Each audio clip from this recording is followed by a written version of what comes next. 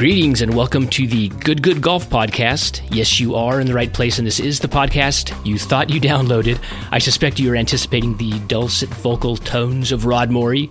However, we're giving the poor overworked man a well-deserved break from his hosting duties, at least for this one episode. In case you cannot tell, I'm Derek Duncan from the Feed the Ball podcast and the associate editor for architecture at Golf Digest magazine. This is a special edition of the Good Podcast as we resurrect one of the most popular features from the old I Seek Golf podcast, the Book Club Roundtable. And the book we're discussing today is arguably, at least in my opinion, the most seminal compendium of worldwide golf architecture ever published, the World Atlas of Golf. And those of you who listened to the old book club feature, as well as those of you who are now frequent and loyal listeners of the Good Podcast, will recognize one of our book readers and co-hosts today, the global golf raconteur, Mr. Adrian Logue, a golf flaneur who strolls the fairways of Earth like Baudelaire in Paris, collecting inspired observations and doling out, in return, his sharpened wit and splendid photography from Australia to Europe and the UK to the US and back. Who better to discuss a book called The World Atlas of Golf than Adrian? Hello, Adrian. Thanks very much. Thanks, Derek. That's very flattering, that introduction. And might I say, you're the velvet-voiced Derek Duncan. It's not the dulcet tones of Rod Morey, but beautiful introduction. Thank you. I'll take that as a second place accolade. Our second co-host brings a much-needed level of integrity and intellectual heft to the proceedings. He's the author, scholar, golf historian, and a general man of letters and words. And you can read those letters and words in the wonderful book he published last year called Monarch of the Green, Young Tom Morris, available wherever books are sold. You can also listen to him discuss the book and the life of young Tom Morris at length in episode 16 of the Talking Golf History podcast, hosted by Connor Lewis, right here on the TalkingGolf.com network. His name, of course, is Stephen Proctor, and we are delighted to welcome him and his insights into the book club. And so we say now, Stephen, welcome. Thank you so much, Derek and Adrian. I'm huge fans of both of you and the work you're doing, and it's just a thrill to be on. Well, we're very excited to discuss this book. No one's more excited than me to get into this, and we'll talk about our relationship to the book, but let's just start off right there. Adrian, we'll start with you. How did you come to know the World Atlas of Golf? When were you exposed to it? What is your relationship with this book? Well, this is probably one of the most influential golf books from my childhood. I'm holding the copy here that I've got. It's the 1983 edition, which I think is a reprint of the original 1976 edition, and This is a book I just go to again and again as a kid, just to look at the amazing illustrations that are in it, read some of the stories. It's one of those books you can kind of open anywhere and turn some pages over for a minute or two, and there's a definite feeling of escapism to it, and I think that was the attraction for it in those pre-internet days, is that those course illustrations and the stories about those courses created a real mystique, which to some extent I think we've lost these days with the internet and the availability of golf course photography and just how small the world is these days. This book gave you an insight into far off places, which I found fascinating. And for me, some of those far off places were even, within Australia. I could look at the section in this book on Royal Melbourne and dream about what it would be like to play there. So in a time before you could get access to these things, I think this book provided an aspirational outlet to get some sort of insight into some of the amazing places where people got to play golf around the world. It is interesting to think about how times have changed in our lifetimes. When we were younger, you would hear about Pine Valley or some private golf course, a Cypress Point, and you might see a picture of it in a magazine, but you really didn't have any expectation that you'd ever be able to go play there or see much of it. There was these things existed behind the veil, and there was an air of secrecy around them, and that doesn't. And you're right, Adrian. I agree with you. That does not exist anymore, and we've lost that mystique of not knowing about a particular place. And this book, it did for me as well, was it was the only portal into those places. We read about Pine Valley being the greatest golf course in the world, arguably. And there it was. You open up the pages of the World Atlas of Golf, and there's the course map and the rendering of the holes and the stories about it. And, 1,200 words about Pine Valley is more. You couldn't get that anyplace else. So, I find the same thing that you do with this book. I've told this story before, but when I was a boy in elementary school, I'd go to the school library and try to check out books about golf. And I found this in I don't know, I was 10 years old or 8 years old, and I would check it out and recheck it out and check it out over and over again. It was really my first portal into golf courses and travel and architecture, and just, flipping through the pages was something I did just like you. And so there's a real level of nostalgia about this book, if you can't tell. But Stephen, you have come to this a little bit more recently. How did you come across the World Atlas of Golf? Completely by accident, as it happened. I'm new to first off, I didn't even start playing golf until I was 43 years old, 62 now. So I'm newer to golf than all of you. I started reading about golf architecture because I felt like I needed to understand more about how courses played in order to write the book about Tom. And so I really got interested in it through reading, books by George Thomas and Harry Colt and people like that about the strategy of it and so forth. And I found it very fascinating and started reading more.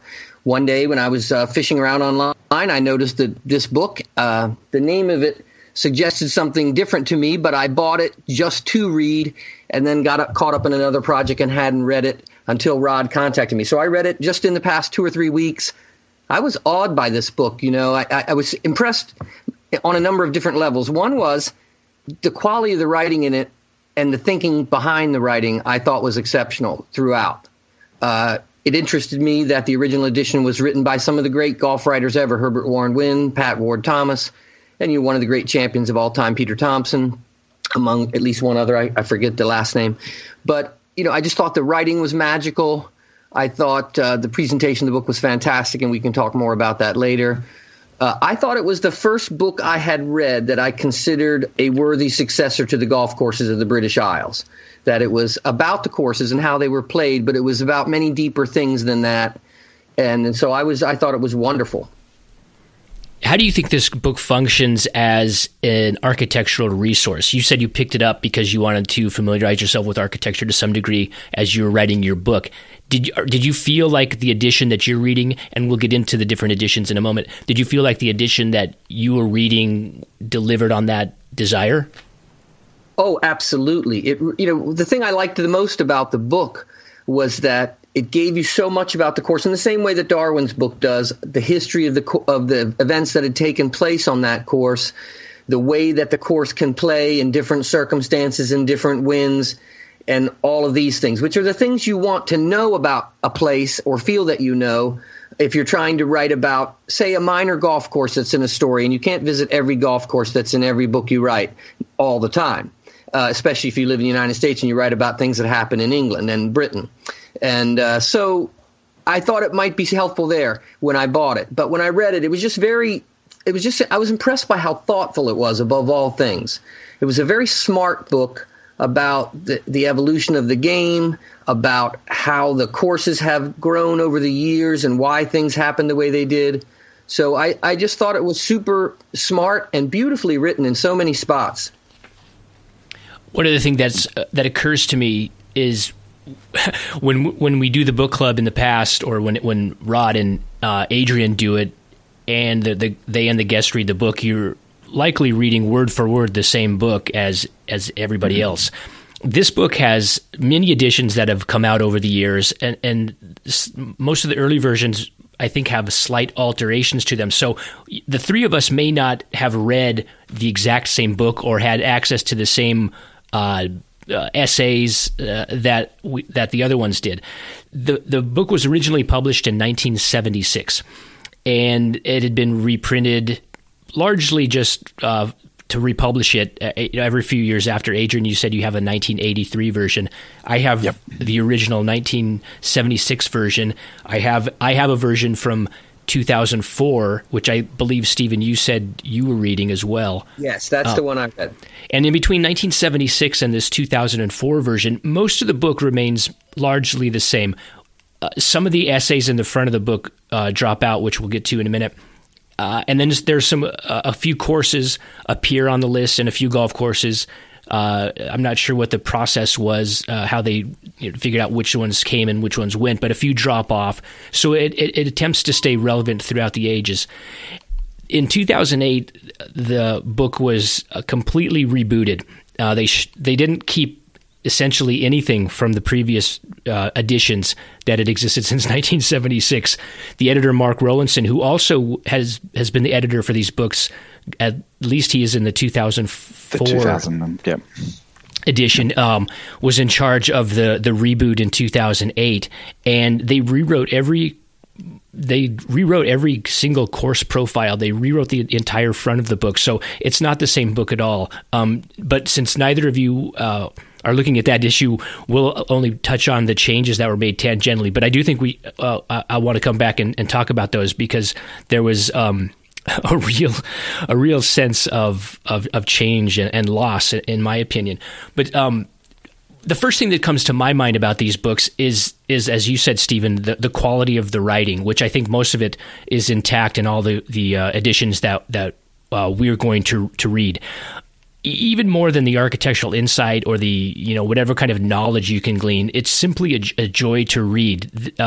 It's been called the golden age of golf writing, the period from maybe the 1950s through the 1980s, and some of the biggest names, greatest golf writers that ever lived, contributed to this edition. Pat Ward-Thomas, Herbert Warren Wind, Alistair Cook. Adrian, what's your assessment of the writing? That's part of the thrill, isn't it? Yeah. Of these books? It certainly is, and those essays you mentioned at the start are really worth spending some time on. It's not clear who wrote each one. It's not completely clear who wrote each one. Alistair Cook wrote one called The Fine Flower of Many Landscapes, which I think is a lovely overview of the evolution of golf courses. Yeah, and by the way, another thing that's lost in subsequent editions is just even the simple titles of these chapters and the subtitles of the golf courses, which they slowly disappear as the years go on. But the Fine Flower of Many Landscapes. Bizarre. It's almost the abridged version. This 2000 edition that I've got is almost like the abridged version of the 1976 edition. It's quite bizarre what they chose to leave out, but anyway. I was trying to work out which is the Herbert Warren Wind essay from the start, and I realized stupidly it's the longest one. Of course. But the thing I miss most that they amazingly, I can't believe they removed in the most recent edition is an essay called Elements of Greatness, a Classic Course. I don't know who the byline on it is, but it's the one where... That's Pat Ward-Thomas. That was Pat Ward-Thomas. So they select 18 great holes and make a composite course of 18 of the greatest holes around the world. But the thing that drew me again, time and again, to that article, this is a page I noticed the spine's a little bit worn out on this whole edition of the book at this page where it opens out to the 6th at Royal Melbourne. Which is, and I think it's this this little paragraph that's in here about the 6th at Royal Melbourne, which really inspired my passion for golf course architecture. I feel like I read that little paragraph a number of times, stared at that diagram forever, and talked about it with my dad, who'd played there, and eventually got to play there myself. I can't. I'm personally offended that section's been taken out of the new book. So, will you go through and tell what they? So Pat Ward-Thomas compiled basically an all-world 18 holes, true to hole number. Go ahead and tell us what those holes are, because I want to see if they've changed since the 76 edition. Okay, so I've got the first is Royal St George's, the second at Scioto, the third at Durban Country Club, fourth at Baltusrol, fifth at Mid-Ocean, sixth at Royal Melbourne, seventh at, I'm going to mispronounce this, Cayules. Right, which is now known as Teeth of the Dog. Oh, right, okay. That's that course. Okay, yeah, but well, it that just opened, which is interesting that made this hole. list, because that couldn't have been more than a year or two old. Interesting. Well, I wonder how many paid entries there are in the later edition of the book, actually, where they introduced a bunch of resort courses and things. But anyway, right. The 8th at Pine Valley, 9th at Muirfield, 10th at Muirfield Village, right, 11th at the Country Club, 12th at Augusta National, 13th at Harbour Town, 14th at St Andrews. Again, I think just shows the quality of this book, that it chose the correct hole to pick from the old course to put into this list of 18 holes. Yeah, unlike Muirfield Village. I mean, if it was going to make, if any hole was going to make this list, it probably wouldn't be the 10th. But exactly, yeah. 15th at Oakmont, 16th at Carnoustie, 17th at Cypress Point, which I think is a fascinating selection, and I like that selection. I like that selection a lot. And 18th at Pebble Beach, which is hard to argue with. But yeah, it's a great little section. Is that one that you liked as well, Derek? Yeah, absolutely. I mean, especially when you're new to architecture and you come across these compilations of best holes in the world, and it's the greatest 18 holes. I mean, it really makes you pay attention. And of course, they're accompanied by these lovely watercolors, renditions of the holes. Stephen, we've got to talk about the artwork. Yeah, Stephen missed out on that article. Yeah, we'll get to that. That isn't in our edition at all. And the one thing that did drive me batty about reading the book was you couldn't tell who wrote what. Here you had these famous names, and it was not clear who had written which essay. And for a book that's so focused on architecture, it also didn't list in the little chart, course card or whatever that they have on every shame, which is otherwise a very lovely chart, well presented. They seem to have focused on the lowest score rather than who made the course, which seemed to be kind of contrary to the point of the book. That's a good point. A really good point. Yeah, I was looking for you have to search through the actual body of each article to work out who the architect was. Right, and some of them don't. Well, at least one I noticed didn't mention one at all. Right. And you're like, oh, well, I wonder who that was. But so there were some glitches, but I would agree overall that it was very, very well presented. Stephen, what did any of the essays strike you as particularly excellent? Well, obviously I have somewhat different ones. Yes, the opening essays, Link's Courses, Nature's Gift to Golf, I thought was a lovely essay. Then I suspect that's Peter Thompson wrote that one. It felt, I was trying to do Sherlock Holmes the whole time and figure out who wrote what. I really liked one that was The Imperishable Genius of the Master Architects was a lovely essay too. There were a number the front section essays I thought were really terrific, and individual profiles of courses I thought had some beautiful writing in them. That was the thing that kept bringing back the Darwin book to me. His writing is obviously gorgeous beyond comparison, and so I wouldn't agree that the golden age of writing starts in 1950. I think it starts in 1907 precisely, when Bernard Darwin begins to write. But in any case, I felt it was so evocative. I felt like it made me understand the soul of the course in the way so many books about golf courses do never accomplish. And that was the thing that really drew me into the book and made me love reading it the whole way through. And they just opened up my eyes to a lot of parts of the world too that I wasn't aware of the quality of their golf courses, and so forth and so on. So there was just a lot about it that I really adored, and the writing in the front page essays I think was the strongest throughout the book, and those two I liked in particular. Yeah, this roster of writers has a real talent, a rare talent, and maybe an extinct talent for doing just what you said, Stephen, is drawing and illustrating the soul of the golf course. One thing that the 2008 edition does better than this, it's the only thing it does better, is it does list in each course profile the lineage of architects who worked on the golf course, who designed it, who renovated it, and when. So they did add that. And for those of you playing literally along, the least they could do. It's the least they could do. It's the one thing.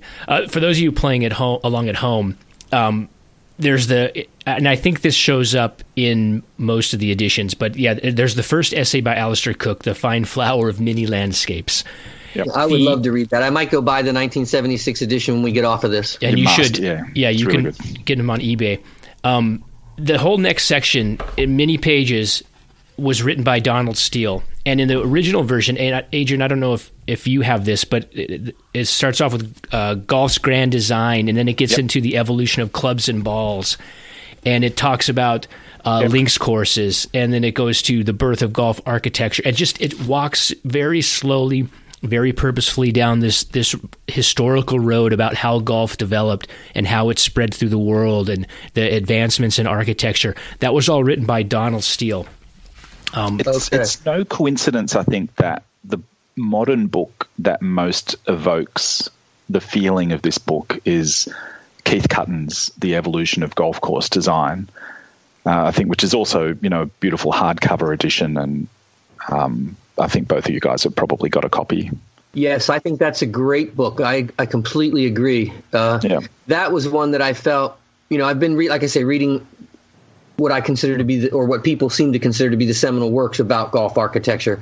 That one was that just connected a lot of threads together the way he did that book. And I thought if you were a person trying to go into golf architecture, that would be a wonderful place to start, because it really connected all the dots for you in so many ways. Just a terrific job by him. It comes at it from the architect's perspective. It's an architect-centric book, whereas this is a golf course-centric book. Yes. But both tell the same story in a lot of ways. There are actually a lot of similarities between Keith's book and the 2008 reboot of World Atlas of Golf. And Keith does what this book attempts to do much, much better than the World Atlas of Golf revision. The latest edition gets into kind of breaks down architecture, slugs on each architect, and it's very. It's like there's the pacing of the older editions of World Atlas of Golf are so wonderful. There's richness, and the writers develop the story. And the new version, which I suspect is the version that many people who are listening have, it just feels like it's concise, it's to the point, it's practical, but it doesn't have the charm, and there's no attempt to paint a beautiful portrait or develop the story. It just seems like a sprint through the ages, and everything's very perfunctory. So if that's what interests you, go buy Keith Cutton's book, because it does a much better job of delivering on the architectural side of it. Derek, it feels to me like, and as you say, I'm newer to the book than you are, but it feels to me like they had a wonderful gem and have allowed it to deteriorate steadily over time, edition by edition. By trampling over the voice of the writers that made the book great in the first place. I think that's a very astute observation. It begs the question, why? Was it just a restless impulse? A desire to assume that you're making improvements. Maybe this is a good time to get into what distinguishes each of the editions, and it's what made the list and what didn't, because this really is intended to be a compendium of the great golf courses of the world, the best of the best, the cream of the crop, the masterpieces, if you will. And those change over time. Stephen, I think in the edition that you have, and a later edition that you have as well, Adrian, there are some curiosities that made it into those middle editions that didn't exist in the early couple editions, including some European courses like the Belfry, the K Club. Yeah. Yes, I was stunned to see those in there. Le Golf National. Yeah. And Valderrama. also, there were just a lot of courses that I thought in there. I was like, wow, I don't see where that quite belongs in the category of these other courses. And, all the ones you named were very high up on my list. I kind of, I do not hear an awful, and like I said, I'm newer to this than you guys, but Firestone sort of surprised me that was considered one of the greats in the world. I mean, it seems like I can kind of see that. I mean, don't get me wrong, it looks awful, but its place in golf history is pretty significant, especially professional golf history. Buy that argument, but for instance, the United States, Pasatiempo is a vastly superior golf course to Firestone, in my opinion. And that's not in this book, at least not the one I have. So there were just, there were some odd ones, but in the main, I thought the selections were very, very on point. At least as far as my knowledge of great golf courses goes, which is limited to a certain degree. Adrian, what do you think of how they so many of these golf courses, not all of them, of course, but so many, the story of the golf course is wrapped up in tournament history and famous events that happened there. Is that important when you're talking about golf courses in a book like the World Atlas of Golf? I think it is. Those are some of the more memorable pieces for me, like the story of the country club at Brookline is, for me, because of this book, is forever mixed in with the story of Francis Ouimet. And in fact, every major tournament that's been hosted there has had some significant thing happen on the 17th green, I think, isn't it? And we look forward to seeing what will happen there with the US Open coming up there. So, in next year, is it, I think? But courses like that, where the story is tied into these tremendous moments in major championship history, I think are fittingly portrayed in that manner as a stage for these events to take place on. It adds to that sense of grandeur that the book has, the older edition in particular, where it's this place that you'll never get to play. Yeah. But the greats have played there, and the greats have done great things there. I would add to that, Adrian, I agree with every word you said, and I would add that one way of judging a golf course, to my mind, is what kind of champion does it produce? And if you have a course that's been around for hundreds of years or decades or whatever, the list of champions is pretty revealing as to the type of golf course it is. So I found that pretty important in terms of assessing some of the courses I'd never heard of. Or I shouldn't say never heard of, but, hadn't seen much of, didn't know as much about, learned a lot about by reading this book. Learning with the champion there was interesting in terms of assessing it. Yeah, there's plenty of courses that very few people have heard of in this book, and there's no reason why they should have either. Like, there's some undoubtedly odd choices of golf courses in this book. I think when you get into the Spain section, right, Spain's way overrepresented in here. but I'm not really familiar with any of those courses, but they might have hosted a Spanish Open or something, or a World Cup or something. But I've looked on Google Maps for a lot of those courses, and they look pretty mediocre, like resort courses, some of them. So there's some odd choices in here that you shouldn't be ashamed for not knowing about. Does Royal Sydney deserve to make the cut? It's in there. That's a tough one. Look, I spent a bit of time looking at the illustration for that one, and it's definitely there from a representation point of view. Like, it's obvious in the first edition of this book that they just thought, well, we need to get a course from Sydney and a course from Melbourne and one other. And so they picked Royal Melbourne, Royal Sydney, and Royal Adelaide. And obviously they should have gone with New South Wales for the course from Sydney. And they added in the latter edition, it's in the Gazetta at the back, that they have the Australian and New South Wales and Kingston Heath as well. But Royal Adelaide, Royal Sydney, Royal Melbourne, there's an odd one out there. And but this edition of Royal Sydney that's in this book isn't the worst edition of Royal Sydney. Like, it's before around 2000, Royal Sydney was redone by Ross Watson, and to his credit, he got rid of a lot of the ridiculous bunkers that you can see in the layout of this version of Royal Sydney. But he didn't produce a golf course that's true to that landscape. But we know now, of course, Gil Hance is going to redesign Royal Sydney, and we can't wait to see what he does with it, because it's an amazing piece of land. Yeah, sticking with Australia, it's also interesting to see in the early edition versus the later editions. For those of us who aren't familiar with Royal Melbourne, the difference in the composite course, the championship course, the holes are completely renumbered in both versions, and I don't even know which is if they're still with the latter version or what. Well, the version in the 1983 book is the composite course that tournament watchers in Australia would be familiar with from the 80s.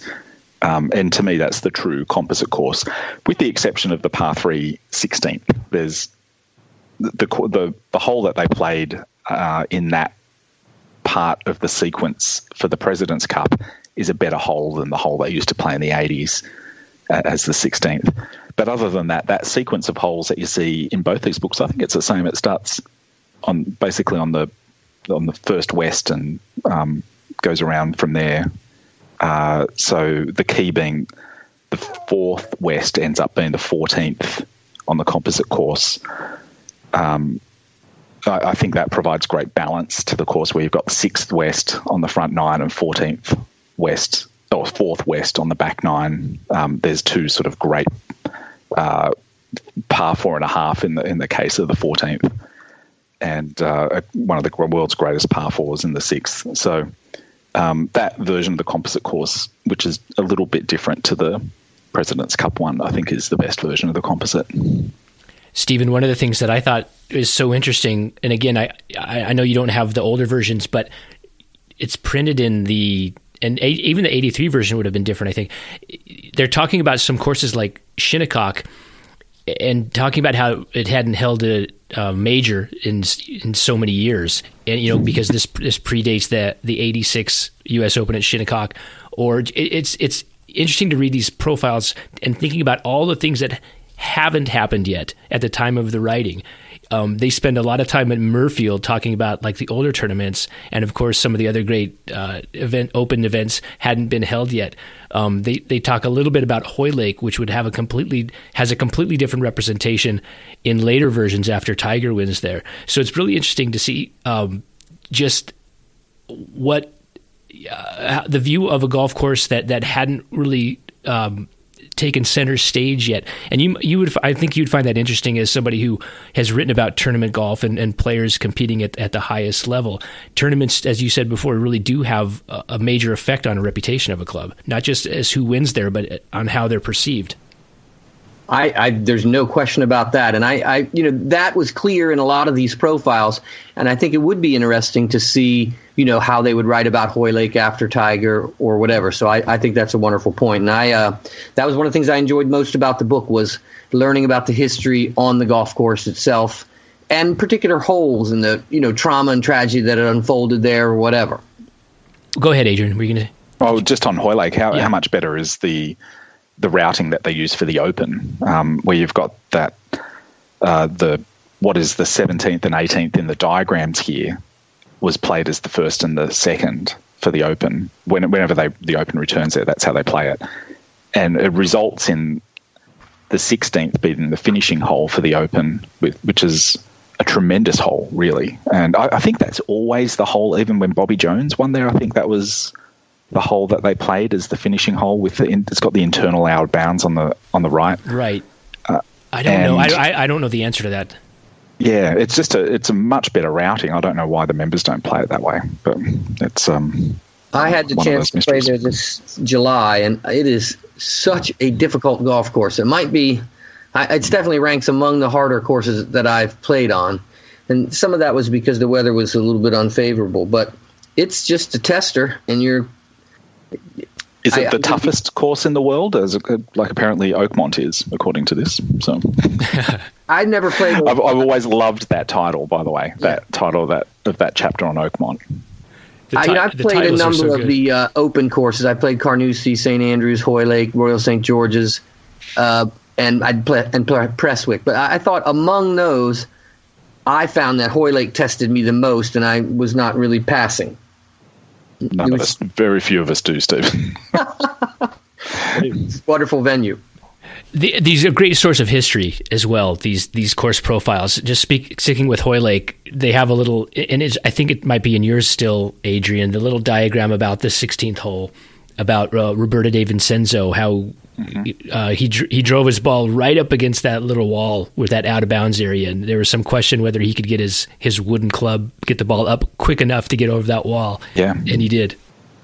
Yeah, and I believe that's the hole where Bobby Jones hit that famous bunker shot to win his final match in that particular Open Championship, I think. But anyway, they do a much better job in the older edition, or at least they've left in they got rid of some of the great diagrams in the old edition, like the Trevino Jacklin at Muirfield duel, at Muirfield, and the way the 17th was played.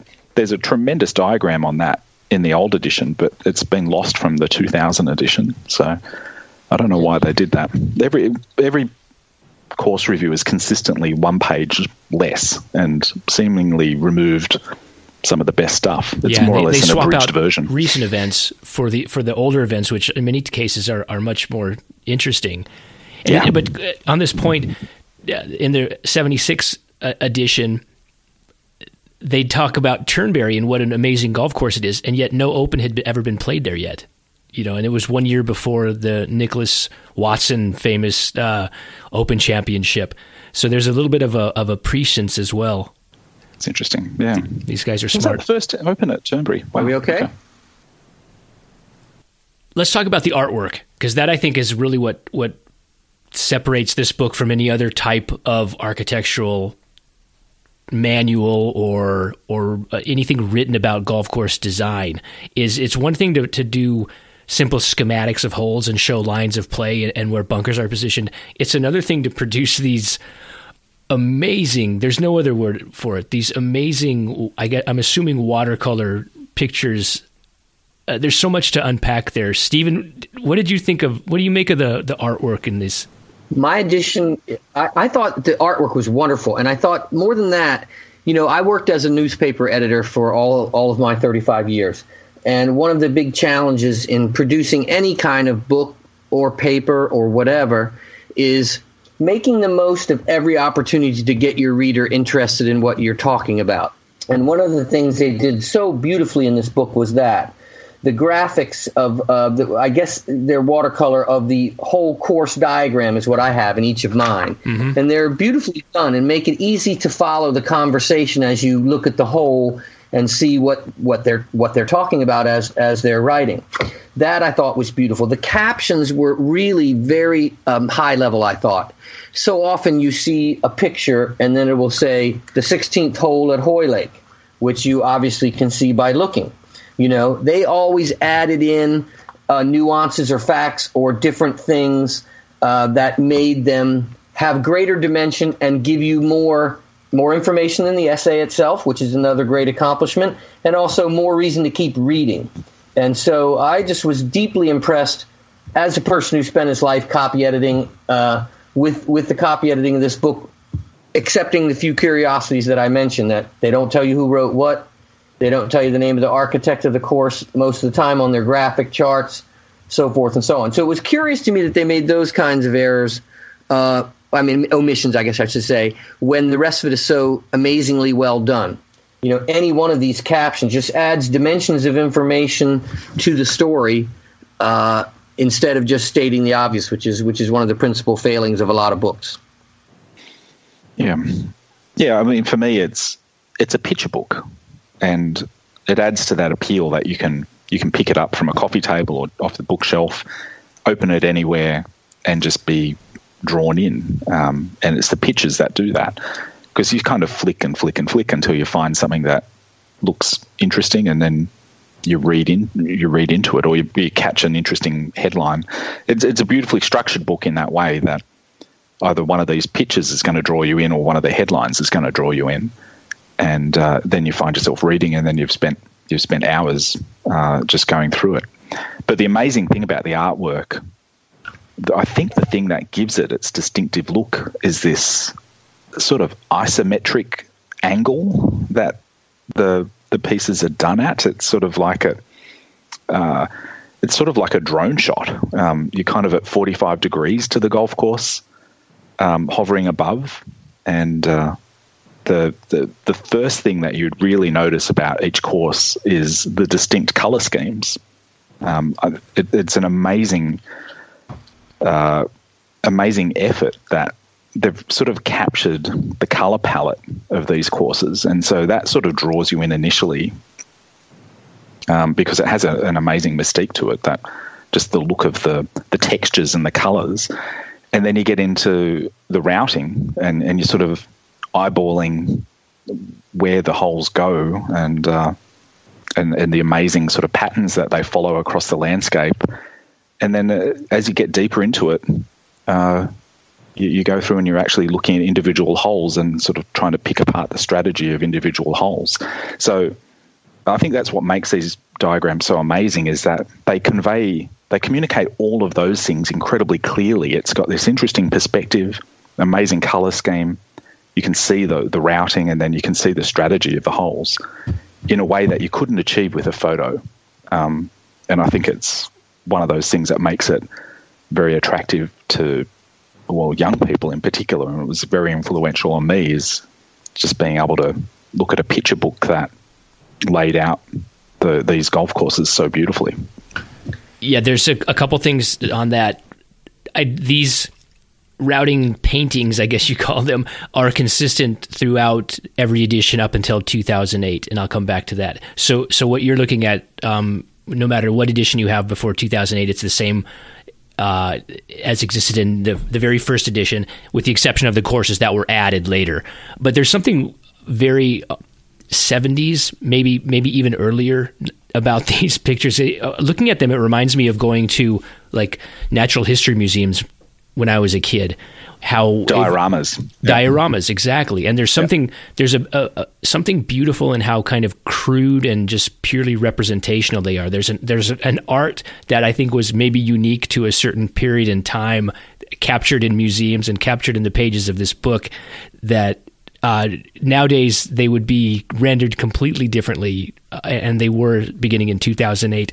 But in this book, it being nostalgic, it kind of takes me back to being a kid and just seeing like something that you might see in a museum. But Adrian, you brought up two really amazing points that I want to touch on. The first one is the color, and these books absolutely, just through the color palette, capture what the golf course is about. And you can flip to a course like Olympic Club, obviously a very tight tree-lined golf course. And I also think about like the artist just hunched over this and having to hand paint every single one of those trees. Yeah. And then you can flip it to Royal Dornoch, and you get a sense of all of the beautiful tawny gold, yellow colors that course is famous for. And then you can flip to Pine Valley, and you get a sense of the sandscape that golf course was built on. So the artistry in this is capturing something exceedingly fundamental about the character of these courses. And that's why it's a form of storytelling, that it adds to the text. You can, like Stephen was saying, you can just kind of pop back and forth and read the caption and look at the picture and then read, and it all works so well together. And then the other thing that you said, Adrian, which I thought was spot on, and I have it in my notes too, is the angle that these routing maps are depicted at. There is a very precise but hard to define angle of the vantage point that you're looking down on these golf courses, and it's consistent throughout the book, and it works really well as a way to explain the nature and the topography and the layout of these golf courses. I think the term is isometric, where the far away things. I'm not smart enough to know what that means. Well, video games use it quite a lot, where the far away things aren't smaller, like they're not drawn with perspective. It's all the same size, but it's done from a 45-degree angle that makes it look like you're hovering over at a certain angle, but the perspective is lacking. So that's what spreads it all out and keeps the clarity. I think it's a great choice for this type of communication. Trying to that clarity that it conveys is owing to that fact. I think if the far away parts of the course were smaller, you wouldn't understand what you're seeing as well, which is what makes it better than a photograph, I think. That's a brilliant point. Brilliant point. I would say that I have had a hard time as a person learning architecture understanding the idea of the sort of the nature of routing itself and why it's so critically important. You understand that from reading, and you understand it intellectually, but seeing these maps just made you understand the way that these guys are such geniuses at finding pathways through an oddly shaped parcel most of the time, and coming up with these great assemblages of holes. So I thought the maps really were the first thing I'd ever seen that made me really understand how routing works in a visual way. They even take that to a further sort of more illustrative way, or there's a more illustrative device they use in one of the early essays where they show, the old course used to just be one long fairway basically that went out to the Eden Estuary and back. And when you think about it, the beauty of the old course routing is so fundamental. Like if you're just some bloke with some sticks and a ball and you're thinking, I'm going to go have a hit out on this paddock here, if you're at that setting, you just look out to the Eden Estuary and you go, well, I'm just going to go out to there and back. And it's just the most natural way to route it that you could possibly imagine. And you think to yourself, well, I'll go down this right-hand boundary fence and then I'll come back via the right-hand boundary fence. And there you go. There's my game of golf. And I think it's wonderful to think about that. And you can only kind of get a sense of that by looking at this course map of the old course. But then, there's a simplified diagram they have at the start somewhere where they show how Muirfield is more or less routed with the front nine around the course and then the back nines in the middle of the course, and they contrast that with Portmarnock where the two nines are sort of bunched together. Yeah, these guys were way ahead of the game.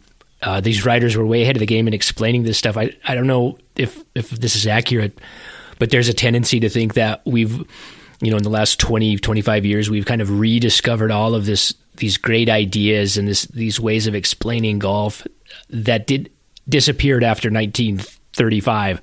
And this was written right in the middle of the 1970s, and these guys were saying the exact same thing about golf design and breaking it down. All the things that we say now, their complaints, their issues with what was happening in the game was the issues that we have right now. The Herbert Warren Wind essay, he laments two things about modern golf: pace of play, and he talks about 5.5 hour rounds. Mm-hmm. Yep. And he talks about and the distances the pros are hitting the ball. And Alistair Cook talks about housing development courses, and there's the mistaken drive for 7,000-yard golf courses. And I mean, these guys were, even though it was what we consider a fallow period for architecture, there were some people who had still studied the old ways and knew what they were talking about and understood golf history and had their finger on the pulse of what was not right in the game, and they knew better than anybody else how to explain what was right. Beautifully Absolutely. said. Yeah. One of the things that interested me about the book and was kind of sad and profound in a certain way was just hearing the club descriptions that a person would be hitting from this spot or that pot. There was somewhere toward the end of the book, there was a hole being described that was like 448 yards, and the writer was saying that the player would need to hit a 3-iron in. And and you're thinking, well, no, not anymore. And it would really brought to the fore the way that architecture has been eclipsed by technology, because this is not that long ago. 2004 is my edition, and I'm sure they updated some of the club links and things in these essays. And it was just sad to realize that the courses don't play anything like the way they were designed. It really brought that home to me. Obviously, that's been obvious for a while, but it just really reinforced it in a poignant way, I felt. Well, if they redid the diagram for Augusta National, the 11th tee would be off the top of the page. That was one that really stuck out to me. And the first tee would be back over near the clubhouse, and the fifth tee is in a completely different position as well. But yeah, I mean, that diagram of Augusta National is a similar looking golf course to the modern course, but there's extra forest, and it's an interesting reference from that point of view as well, because obviously this is a snapshot in time of a lot of these golf courses, and it's fascinating to see how fewer trees there are on a lot of them. Merion in particular, that diagram of Merion, is just a beautiful meadow that the golf course is set in. And the first lines, line is it looks like a meadow. That's right. That's right. And the mowing lines are remarkable. And you can see the strategy of the bunkers because of the mowing lines, which are very wide, I should say. And I know that's just been redone, but all the photos I've seen of it, the most striking thing I see in the photos is it's still extremely narrow looking and extremely heavily wooded as well, which is in great contrast to the magnificent course I can see in this book. And another illustrative way to look at that is the Oakmont depiction. This was drawn in the mid-'70s, I'm assuming, and you can see that the trees are all saplings or just maybe 10 years old. And we know that throughout the 70s and 80s and 90s, those trees grow to be quite large, and then Oakmont goes and basically clear cuts the whole property. But you can see the evolution of their treescape in this picture and how it got started and what their intentions are. Not that these are, isn't it? Yeah, these aren't. I don't know how accurate these are, but I think we can assume that this is kind of what the golf course looked like in the mid-'70s. One more point about the artwork. Yeah. So, just to continue my just disgust with the latest version, the 2008 version, they redid all the artwork as well. And it lost any kind of sense of the isometrics are gone. There's more of like an overhead, like almost a straight down view of the golf holes. They still try to make it look painted, but it's flat and lifeless. And if you would compare any two golf courses, look at Seminole or look at Royal Dornoch side by side, I defy anybody to choose the new version over the old. It's just sick. I'm trying to work out who the artist is who created these views in the original edition. Have you been able to? I did a bit of internet sleuthing to try and work that out, but I couldn't get to the bottom of it. That goes right to the heart of the whole maddening thing, where they don't tell you who wrote what, and you can't say who created these great works of art that we're talking about. It's fascinating because the book's so well done in so many dimensions, but there's just some very obvious holes in terms of how it was put together that I just find so curious when all the rest is so well done. In the 2004 version, there's a number of names. It says illustrations. I Googled every single one of those, and none of them, and in a variety of ways as well, but none of those names really gave me a hit on this style of artwork. But obviously it's one of those people, or some combination of them. If anybody out there listening has any idea of who the artists were, please let us know. Harry Clow, Allard goes by a single name, Allard. That's got Chris Forsey, Brian Delph, Charles Pickard, Peter Mortar, Tony Garrett, Arca, another single name artist, Sean Deal, and Line. Whoever that is, that must be a company. Okay. Stephen, do you have any? Let's get into a couple profiles, or talk about different things about specific golf courses that maybe you're going to take away from this, or something that you learned, or a nice piece of writing. Does anything jump out from these individual golf courses? Well, one thing that jumped out at me in reading it was that I was just unaware of the number of really what would seemingly be first-class courses in parts of Europe that I don't think of as hotbeds of golf. Number of the Henry Colt courses there and things like that just sounded so fabulous in reading this. So that, like Royal Antwerp, sounded very interesting to me, although it looked awfully treed. But just there were more courses in that part of the world than I was aware were first class, and that struck me. I particularly loved reading profiles of courses that I had played, and just to sort of see how they sized up a course I have played. And, luckily for me, I've played a number of pretty good ones, including Cypress Point and Pebble and places like that when I was living out in California. So I enjoyed those two things. And I would say that the Cypress Point profile I thought was beautifully done. The one on the old course, of course, is magnificent. So there were a lot of them. But I guess the great quality of courses in Europe that I was completely unaware of was one of my big educations in reading this. Adrian, any thoughts on the individual golf courses? Yeah, look, I agree. The old course is it's the first course profile in the book, and it's also one of the most comprehensive. I think it's almost half a page or a full page less in the 2000 edition. Interestingly, one of the things they lose is the profile on the 14th, which is not a good choice. It's one of the greatest holes in the world, maybe the greatest hole in the world. So interesting they chose to get rid of that profile. And there's a great overhead diagram of that. It's not like the Mackenzie diagram of the 14th, which of course is one of the greatest pieces of artwork in golf. But it's one of those ones that really illustrates the way certain people have played the course, and it goes through and shows how Sarazen, Bobby Locke and Peter Thompson played it in key moments in the Open Championship. So I think that's a great one. And look, I'm drawn to Royal Melbourne. Not only did they lose some of the text from the Royal Melbourne overview, fittingly as well, Royal Melbourne goes over many pages, but they lost some of the text. They also lost some of the beautiful photography from the 1983 edition. There's a beautiful photo of the 8th, which is the hole with the massive cavernous bunker on the left, and the tee shot from the 4th, 4th West.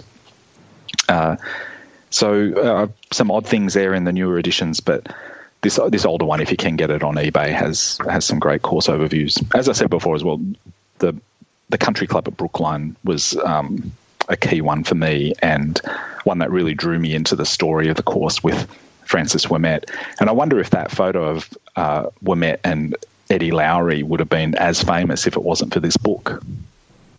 Good point. It's hard to know where else that photograph might have existed or been circulated as widely as it was here. Yeah.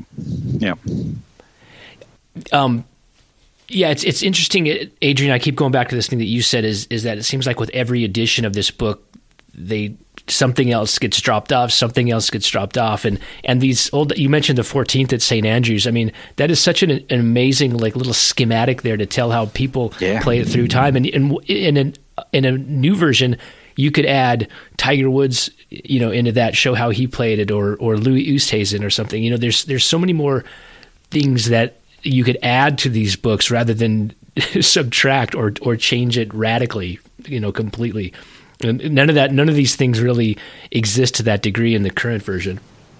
One of the most amazing journeys along that hole that anybody ever had, I think, was Roger Davis in the Dunhill Cup one year against Spain. I can't remember the golfer, but they both went on completely different journeys down the hole, and Roger Davis ended up winning with a 6 versus a 7, I think. Or maybe Roger hit a fantastic third shot or something and might have made par, or fourth shot.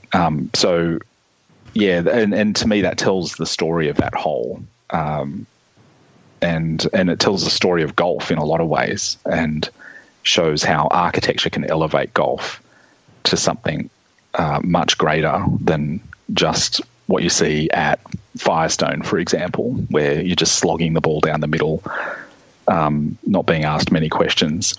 The contrast between that and the 14th at the old course is quite remarkable. So in most of the versions that we're talking about, the golf courses from Europe and UK were written by, those write-ups were from Pat Ward-Thomas. Charles Price did all the North American reviews. Peter Thompson obviously handled Asia and Australia. Pat Ward-Thomas did a couple African courses made it, right? I think there was like Royal Johannesburg and Durban. And then Charles Price handled the 1 or 2 South American courses. I don't know. But that's the breakdown of if anybody's interested in knowing who wrote those sections, those are the writers. I came away with this. And so Wind only wrote essays? He only did the one essay. I see. Okay. It was my appreciation for Charles Price's writing just went through the roof with this. I mean, I was familiar with his writing a little bit before, but really revisiting the North American capsules, and I was really blown away by some of his quips and the way he can turn a phrase. And I just want to share a couple of them with you guys. He said about Augusta National, there's a line in there that I'm going to steal and use it. He said, the golf course, and quote, made many a mere ball hitter look and feel a fool. And I'd never heard that word ball hitter before as it applies to golf. And it says a lot about, it's great because it has relevance now. Way, isn't it? Yes. Yeah. And it's more pertinent now than ever. And then he talks about the what's great about Augusta. He says, the greatest strength lies in its plot, its unique ability to supply each year another chapter of almost unendurable suspense. And when we think about Augusta and the Masters and what brings us back, and for whatever criticisms we might have of the architecture and the golf course, we still do watch. And I thought that was just a lovely way to kind of put what the drama is and how important that is to that golf course. It goes hand in hand. And then one more, I'll just do one more. Speaking of Oakmont, he says that Oakmont the golfer is not playing off grass, but off an altar cloth. So just another great way to put that. So we've talked a little bit about these are snapshots in time, and there are a couple things in some of these and I'll confess I didn't read every single course profile. I skimmed some, I read some, and I skipped some. But a couple interesting notes. The original version, when they talk about Shinnecock, we all know it was a Willie Dunn golf course, and then that golf course was left, and they acquired new land and built a new golf course. And the way we hear it now is that it was in the late 20s, early 30s, it was the William Flynn came and remodeled the golf course. Charles Price gives the credit to Dick Wilson. He says that Dick Wilson in 1931 went to Shinnecock and remodeled the course into what it is today. So I'm not sure where he was getting that information, if there's any validity to that, but as of the mid-'70s, that was, I guess, the conventional wisdom. Two more real quick. They credit the creation of Seminole to Donald Ross, but also working hand in hand with somebody named T. Claiborne Watson. And they talk about Watson's involvement. And Watson was the superintendent for many, many years at Seminole after it opened for like 30 years. But he gets instead of Ross working with Hatch and McGovern, who are his longtime foremen and who oversaw construction, T. Claiborne Watson gets credit. And then the last thing I'll share is I thought this was amusing, going back to Oakmont and talking about how fast the greens are. He says the greens were rolled with half-ton barrels, and then they were cut to 1/16th of an inch. But for 6 feet around the cup, wherever the cut was cut, they mowed it at 1/32nd of an inch. So at some point in Oakmont's history, they had two different heights of green cut within on a the green. Greens within a green. Wow. So those are that. This book is probably running at 8 in the stip meter, but probably unbelievably fast for those times. For sure. I don't even know what are greens cut at now. What would be is 1/32nd? What is that? Is that still fast? I don't even know. I don't know. Yeah. That sounds impressive. But there are just so many of these great little nuggets in here, and sadly those things continue to diminish as you get into subsequent editions, and then by the time you get to the 2008 version, it's literally just the reviews are just hole by hole synopses of the golf course, and they have some interesting diagrams, and actually the intros to each section, intro into Europe and intro into North America, are that's where the good information is. But the course reviews themselves are very anodyne, and they lack any of the spirit or sense of history that makes these older editions so worthwhile to read. Is that a symptom of the times, do you think, Derek? It's the relevancy of this book is gone, really. It's a artifact of the past, I think, for people like us who enjoy it. But that edition doesn't surprise me, really, in the internet age, that it was abridged and more of a more like the Gazzetta section at the back of these old editions, where it's just perfunctory listing of courses. Right. I mean, that makes sense if you look at it that way. Yeah. In our attention deficit era, maybe that's why. Maybe they looked at the editors and whoever wrote. I'm not sure exactly who wrote them. Mark Rowlinson was the editor, and there was a panel of many people. I'll read them really quick, who contributed to the book and maybe had a lot to do with which courses made it into the new edition, which ones were dropped off. But it included Tom Doak, Mike Clayton, Rand Morissette, Daniel Wexler, Ian Carter, Richard Goodale, and Martin Hawtrey, Eric Franzen, Ulrich Mehring, Noel Freeman, and Ben Cohen Dewar. So there's no shortage of golf intellect there some real geniuses on that panel, but for whatever reason, they tend to focus, and maybe they look back somehow collectively and thought, these older versions are too verbose. They spend too much time talking about things that don't pertain directly to the architecture, and they viewed it as a corrective. And we're going to talk about the architecture. We're going to talk about the holes and some of the strategies, and that's going to be the new focus of the book.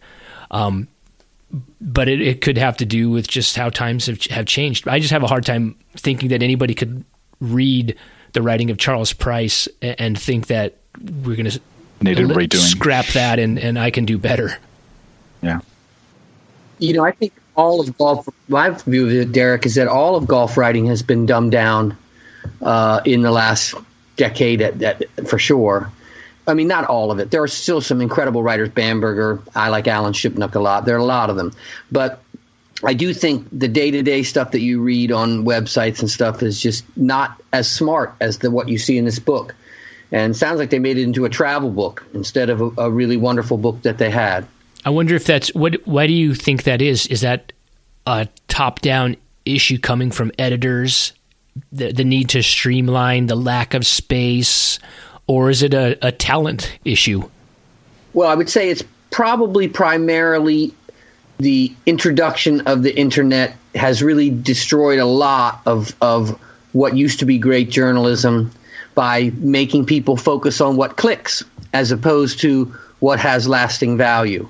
And I think that's, infected golf writing just as it has newspapers across certainly the United States and probably the world. It's a shame because in my experience, it's very hard, even if you are a very talented writer, not that I am, I'm talking about other people, but those who are, it's very hard to find a venue where you can, other than your own blog, it's very hard to find a venue where you're given enough space and time to develop ideas that will reach a wide audience. It doesn't seem like quality, imaginative storytelling is valued or supported. And I know there are places like McKellar Magazine that do that, and that's where you can find that. But just in the mainstream media, like it'd be very hard to get a book like this published today. You would have to self-publish it and have no expectations of ever making any of your money back.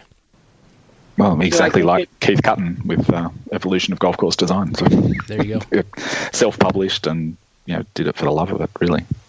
Well, I do think that part of what's happened in the modern age is just that a lot of what I think of as the most prominent writers in golf are people that did not ultimately get the golf career that they wanted and started writing instead. Whereas a person like Herbert Warren Wind or Pat Ward Thomas or Bernard Darwin or any of the other great ones were really super highly educated men who viewed golf as an amateur sport that they loved and not they weren't trying to become a professional golfer. And a lot of the people that write now seem to me to be in the category of people who did not make it as a golfer and wrote about golf instead.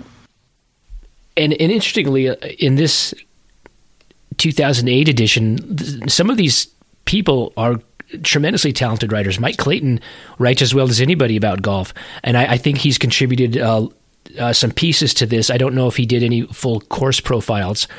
I had a brief chat with him yesterday about it, and I can't really repeat most of what he said, but it was he was brought on to do some of the Australian section, but I think there were some constraints on the project. He said, which he couldn't. I don't think he had a say in what courses were going to be listed, and he felt some of the choices were pretty odd. And overall, he wasn't very flattering of that edition of the book. Right.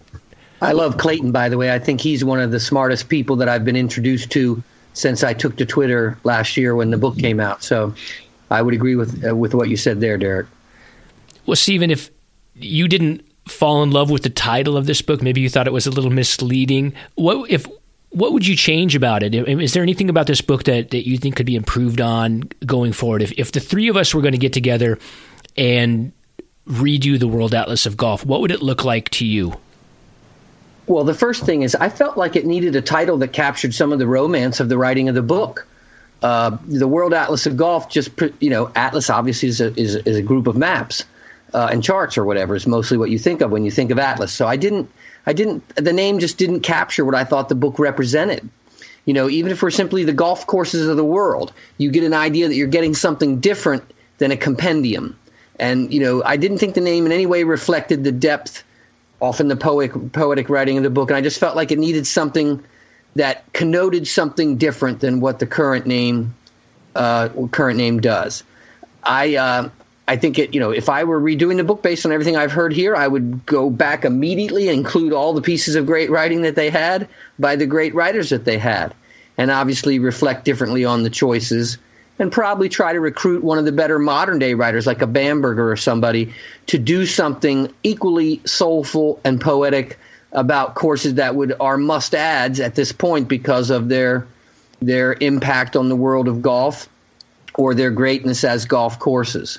So that would be the approach I would look for. And the thing that misled me about the title was I just felt it was going to be more like probably what it is in 2008 than the really magical book I discovered when I opened it up. Mm-hmm.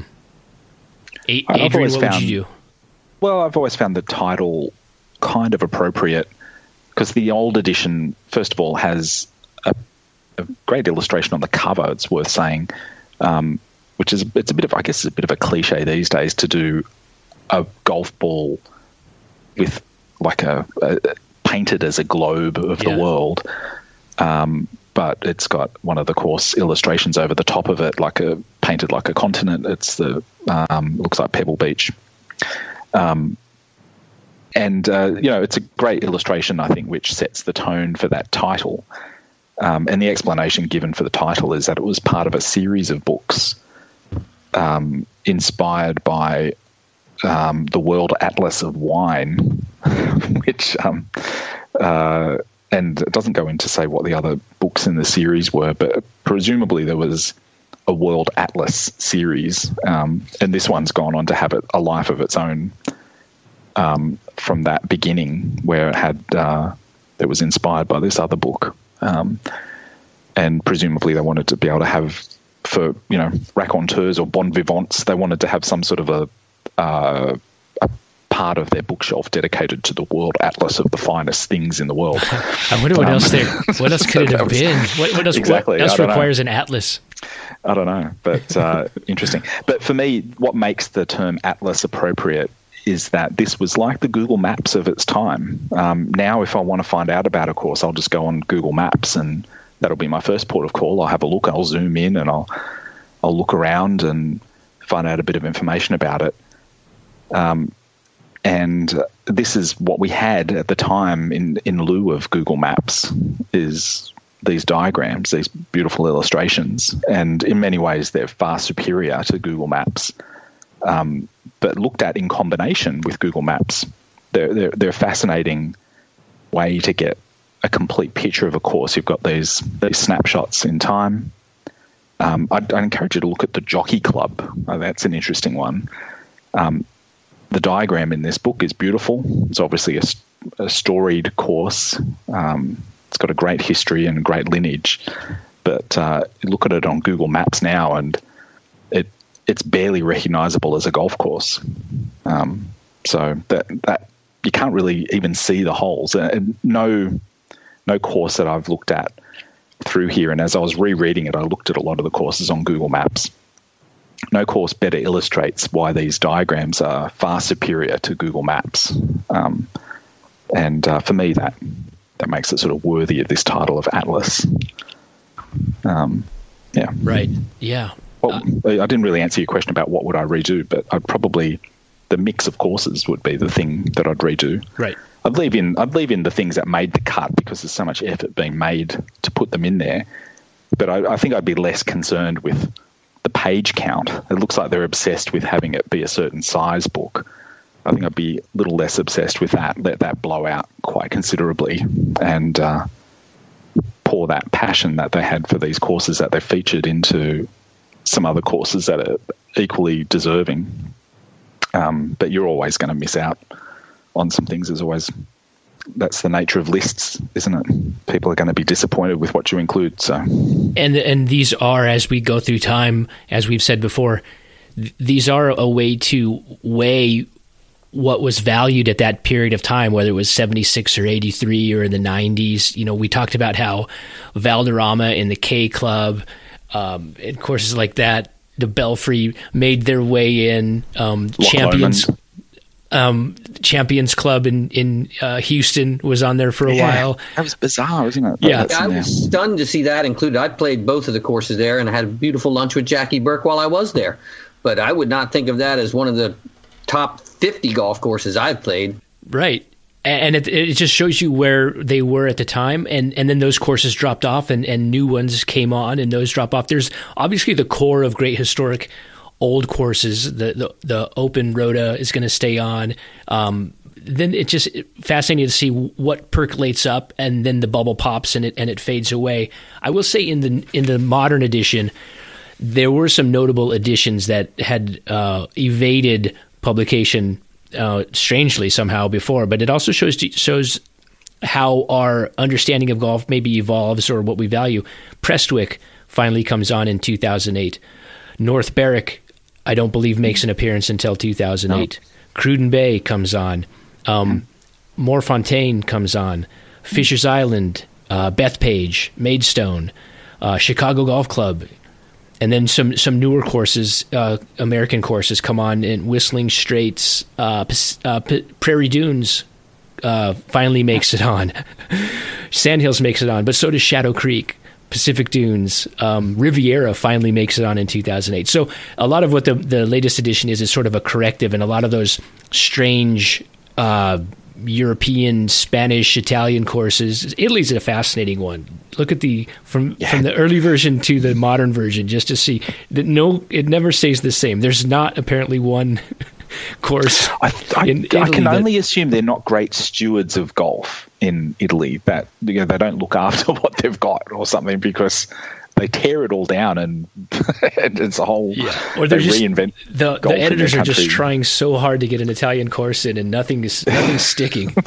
Yeah, but the 2000. The last thing I'll say about the 2008 is that for all of the, and again, I don't know who called the shots, but they did with this edition exactly what they would blast the hell out of architects doing in the 50s, 60s, and 70s, and that is going in and just renovating over the top of what was existing and what was valuable and what was already majestic, and they just put their own version of it. They just wiped Pat Ward Thomas and Charles Price and Peter Thompson off the map and put their own thing on, which is really ironic for a book about golf course architecture. And the last note is on the additions. I did notice that Tom Doak was on the editorial staff, and there are 3 Tom Doak courses that made the new edition, and only 1 Core Crenshaw.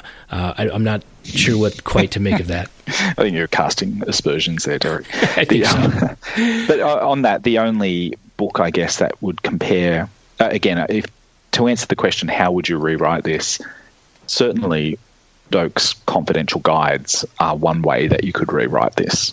And I think the breadth of coverage that those books give courses in each of the regions is really to be admired. And probably the only way you can do it is to go a little bit less intense. Like, you're obviously not going to create a course diagram for every course in the confidential guide. You'd be at it for a century.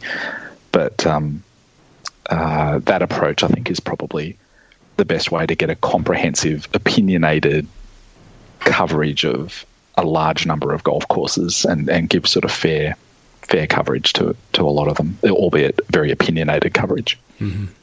Yeah. Maybe that's... Yeah, I don't know if there's something beautiful to me about just the straightforward storytelling that the early editions have without the judgment. There's such a lack of judgment about these golf courses. They're just taken as they are. The writers emphasize them being part of their native landscapes. They talk about the evolution and some of the great moments, and it's a very old way to think about golf when we are so dialed into rankings and ratings and opinions and hot takes. I don't know, maybe it's just time for that. Maybe we just outgrown that old world style of golf writing. Well, that's right. It sets the context for that with the essays, doesn't it? Where it says golf started in the links. The demand for golf grew. It grew to the point where you wanted it closer to where people were living inland. Great ground was discovered for golf in sort of the heathland areas and other places where there was like sandy soil and ideal conditions for building courses. And then we went into an era where we could build whatever we wanted wherever we wanted to. And it really covers that evolution off very nicely in the essays at the start, and then gives examples of each throughout the book. Stephen, do you have any final thoughts? Anything in summation, overall large takeaways from the book? Just the very best book about golf courses that I've read, with the exception of Golf Courses of the British Isles, and also the Confidential Guide that Derek mentioned earlier. I think those three stand alone among course compilation books that I've had the opportunity to read. I thought it was a wonderful book, and I'd recommend it to every person. To me, I don't know that you can understand golf course architecture and the history of design and even the history of golf without reading the World Atlas of Golf, and specifically go and find one of the early editions, the 83 and the 76 editions in particular, that have that beautiful front section that Adrian was just talking about, going through the times and the evolution. And a lot of that, I thought I knew all that. I was familiar with it. Nothing was shocking, but to see it laid out and to see it all connected and to see it read it so beautifully illustrated and written about, really added something to what I thought I already knew. And the photographs, as Adrian mentioned in this book, are also valuable. These are vintage photographs taken. Most of them are taken in the 1970s, and it gives you a portal into what golf looked like at that time.